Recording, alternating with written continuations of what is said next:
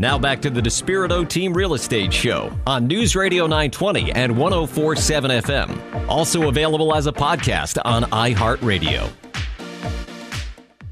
It's Matt Bates with Movement Mortgage. I'm the host today for the radio show, our weekly segments on different things that are going on in and around our state. And today we have John Larochelle, an attorney with Larochelle Law.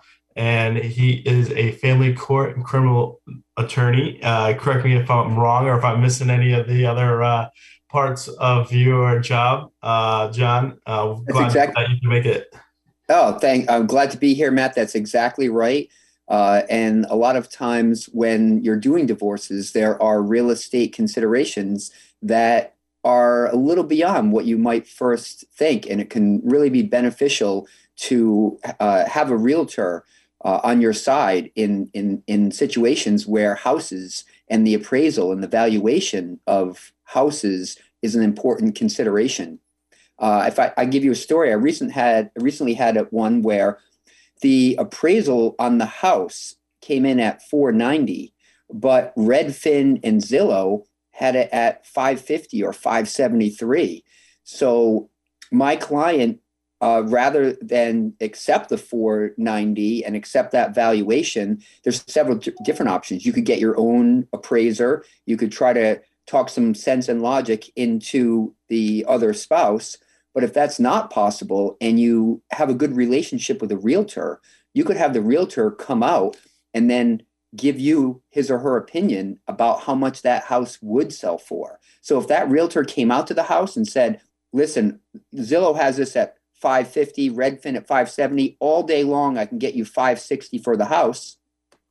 If you have that realtor as part of your team, then you can agree to the $490 valuation and you would buy out the other party. You could buy out the other party. This is your valuation. I'll buy out your equity in it. And then you already know the realtor immediately is going to come in as soon as the divorce is over. It's fully legal. You're doing nothing wrong or unethical by immediately listing it, selling it, and profiting from the appraisal that came in too low, rather than spend a lot of money in legal fees fighting back and forth. So with the realtor on your team, you have a lot more options that wouldn't be available to someone who doesn't think outside the box and is just looking to butt heads with an appraiser or conduct a hour-long cross-examination in court of an appraiser. Rather than spend your money and spend your effort in that regard, better to take advantage and almost like a judo move and use maybe, I'm not saying the appraiser did anything wrong, but maybe the attorney or this person has a relationship where the appraiser would be able to justify this low appraisal. But with a realtor that is not just going to be able to appraise it, but actually go forward and have a very good chance of selling it, then you have a lot more value to your divorce team. A lot of times my experience is that although the home tends to be the biggest marital asset, but it's in combination with retirement accounts and bank accounts and stocks and all the different investments and all the other parts of the marital asset components. And a lot of them could be very cut and dry. I mean, you just get a most recent statement and it's divided by two. And, this is this and this is that. But then when you talk about equity in a house and you're just figuring out where that is, sometimes it's not always 50 everything. Someone might take the equity, but someone might take a majority of the retirement account. It's really hard to come up with a really fair way to split marital assets without knowing the true market value of a house. And an appraisal is one popular way, the most popular way. But when in the past, when I've seen an appraiser say it's a value of X and a real estate agent say it's a value of Y, it might change up the process of completing the divorce, because instead of buying somebody out, you might want to sell it on the open market, because even though the appraiser said it was worth one bit, they're not somebody that's going to actually buy the house. The true person's opinion of value that matters is whoever's willing to purchase the house at a certain price. So instead of buying it one party out or the other, they might choose to just sell the house. And at that point you would need a real estate agent. So for divorce attorneys, they're a huge tool in the toolbox. To be able to get the mission accomplished. And it's a very tough situation, but having all those different resources to lean on helps make a tough situation better. You're exactly right. And there are divorces that are simple, and it is essentially adding up accounts and dividing by two. I would say while the majority of divorces are not like that, even ones that have different components where there's enough money, just as you wisely observed, Matt, the best course of action may not be to do a buyout, but it might be if you have a realtor on your team and this realtor says, listen, I can sell this house for 560. There's no need to start talking about an unfair buyout where your client is going to lose money by agreeing to a 490 valuation when you're confident, because you've consulted with the realtor, because he's part of your team, to say, okay, it seems to me like this 490 is way off. If this realtor lists this house in 1 month for 550 and he believes he can sell it for about that, you've just saved your client tens of thousands of dollars. And just by having that one key person on the divorce team that many people don't think of as a key player, that could make a very big difference in the divorce settlement, or as you said, in how you're going to handle it. Let's list it right away. Why are we waiting? Well, we're not going to talk about a buyout, even if we can, because we're not going to talk about a valuation of 490 when we know, because we have the realtor on our team, that the house is almost certainly going to sell for 550. Yeah. Now I got a question. Let's say two people in a relationship, they got married. Before the marriage was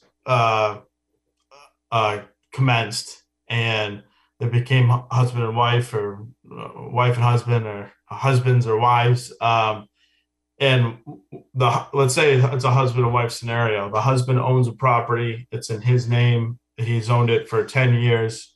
While he's owned it, he got engaged and married to his wife. Wife's not on title. She's never bought the house. She was never placed on title. Is that still a marital asset in the event that they have a divorce? That's a great question. And that's a very common situation where one of the spouses they might have been living in a house for 5 or 10 years. As you said, they might have been living in the house and owned it for 5 years before they even met their spouse. So in situations like that, that house is a premarital asset. It is not a marital asset. However, from the point of the marriage up until the time of the divorce, any appreciation in value of that house is likely to be considered a marital asset. So that appreciation has to be what they would call an active appreciation and not a passive appreciation. A best way of thinking of that is if you have a Vanguard pension account that was worth $100,000 the day before you got married, you're married for 5 years and you did nothing to the account.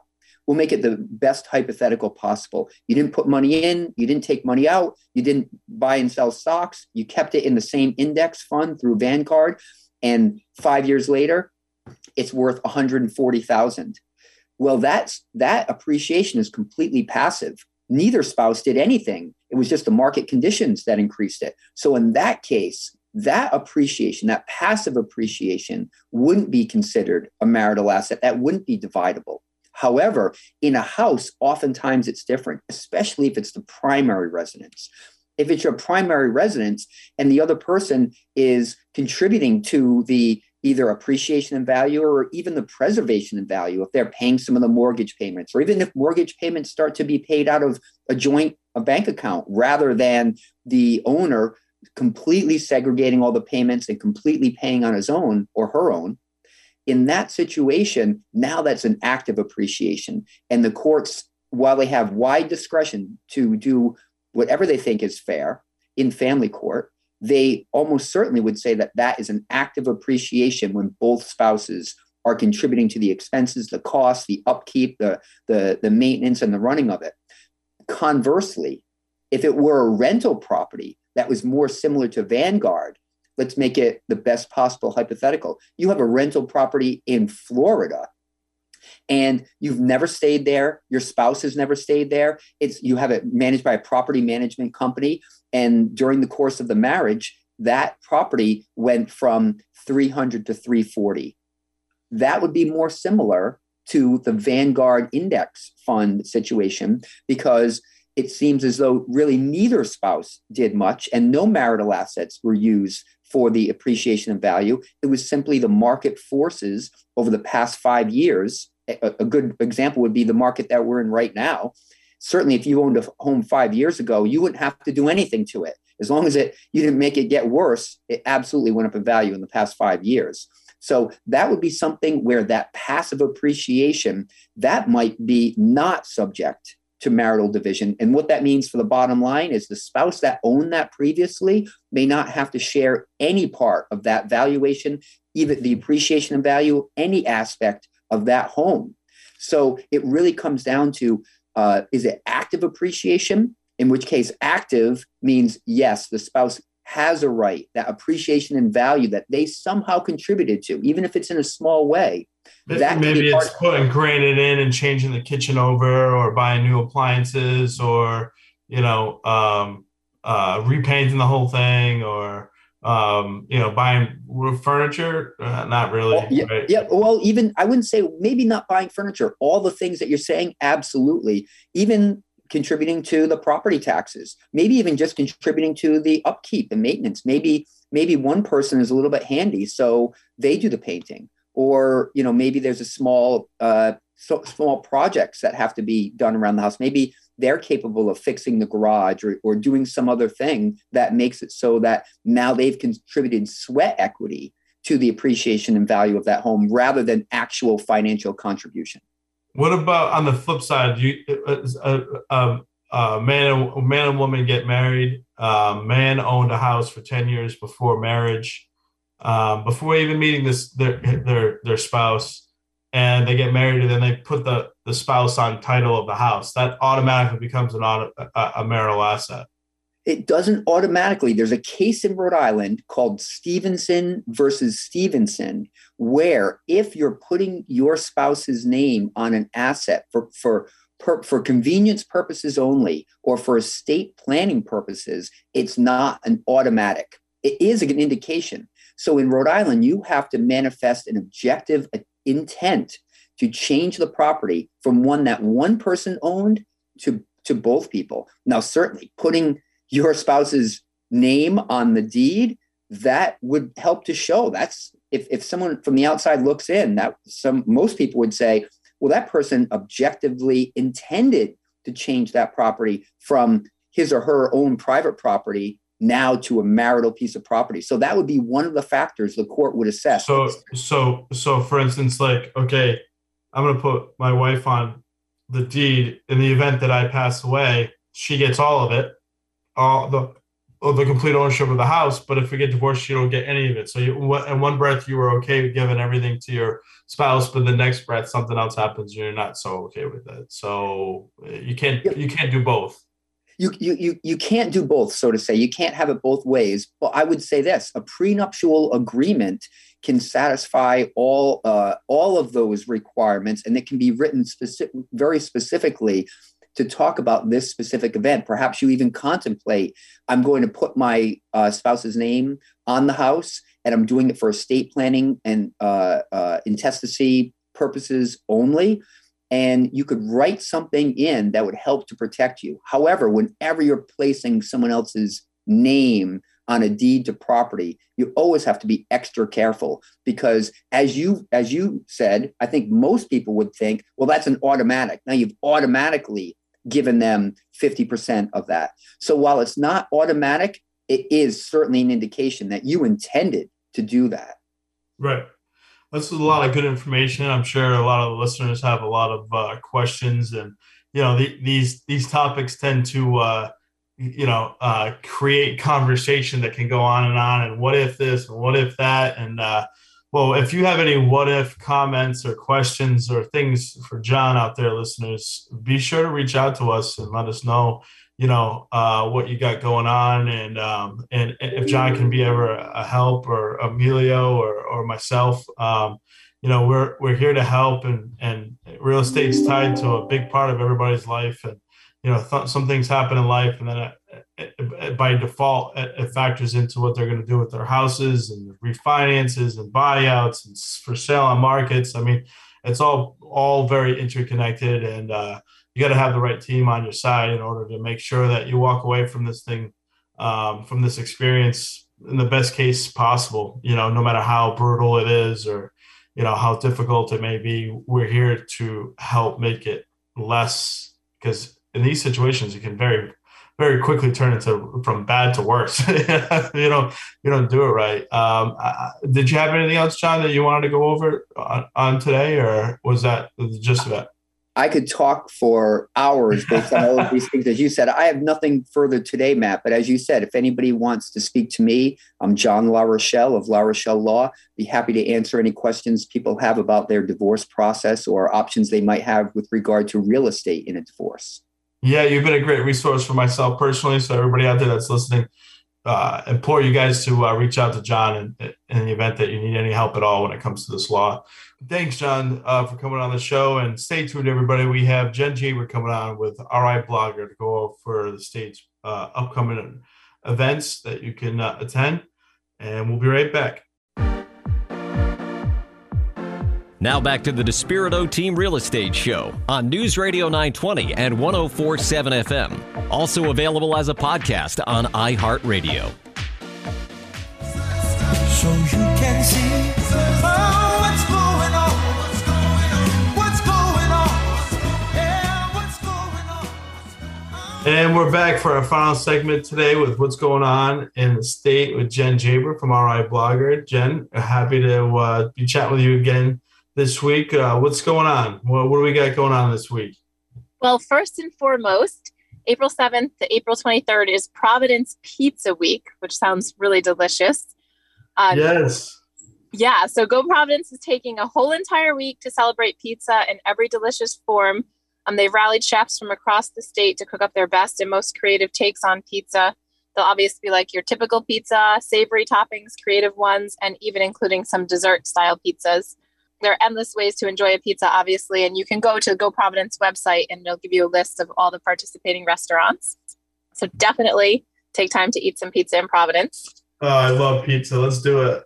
Yeah, I'm totally down. So the vets on Thursday, if you have a young child, this is for you. When Fern was younger, I think I had too much Peppa Pig in my life. So this, brings back some memories. But the vets on Thursday, April 21st, presents Peppa Pig Live.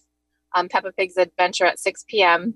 You can join Peppa on an exciting camping trip in the woods with George and her school friends. And you probably don't know these people, but Pedro Pony and Susie Sheep. But it'll be a great time. And the kids truly, truly love it. And it's just a great opportunity to support the vets and their live shows as well. Sunday, April 24th is the Rhode Island State Police 5K foot pursuit at North Beach Clubhouse. It starts at 10 a.m. The Rhode Island State Troopers are happy to announce that the race is back and in action.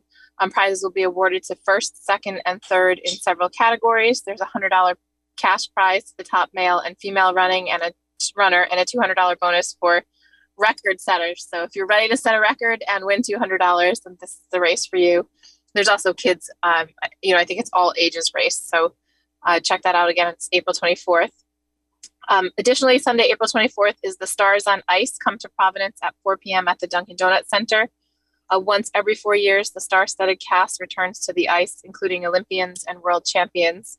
So you want to be up front and center, and you'll get to see, a lot of these famous names that you've been hearing for the past few years right in front of you on the ice. And last but not least, I went to this last summer, and I highly recommend it. They're actually doing it for a longer period of time. But until July 4th, you can go to the Roger Williams Park Zoo for the Asian Lantern Spectacular. It celebrates 2,000 years of tradition. And there's 50 plus larger than life illuminated lanterns. There's displays. There's Asian-inspired cuisine. There's interactive lanterns, handcrafted keepsakes. There's just so much. It's perfect for all ages, kids, adults, everybody in your family would love it. It was awesome.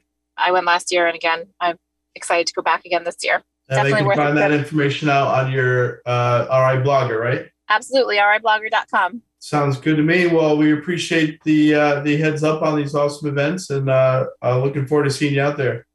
Thank you. Have a great week. You too. All right, everybody. This wraps up our show for today. Hope everybody has a good rest of your Sunday, and we'll see you again next week.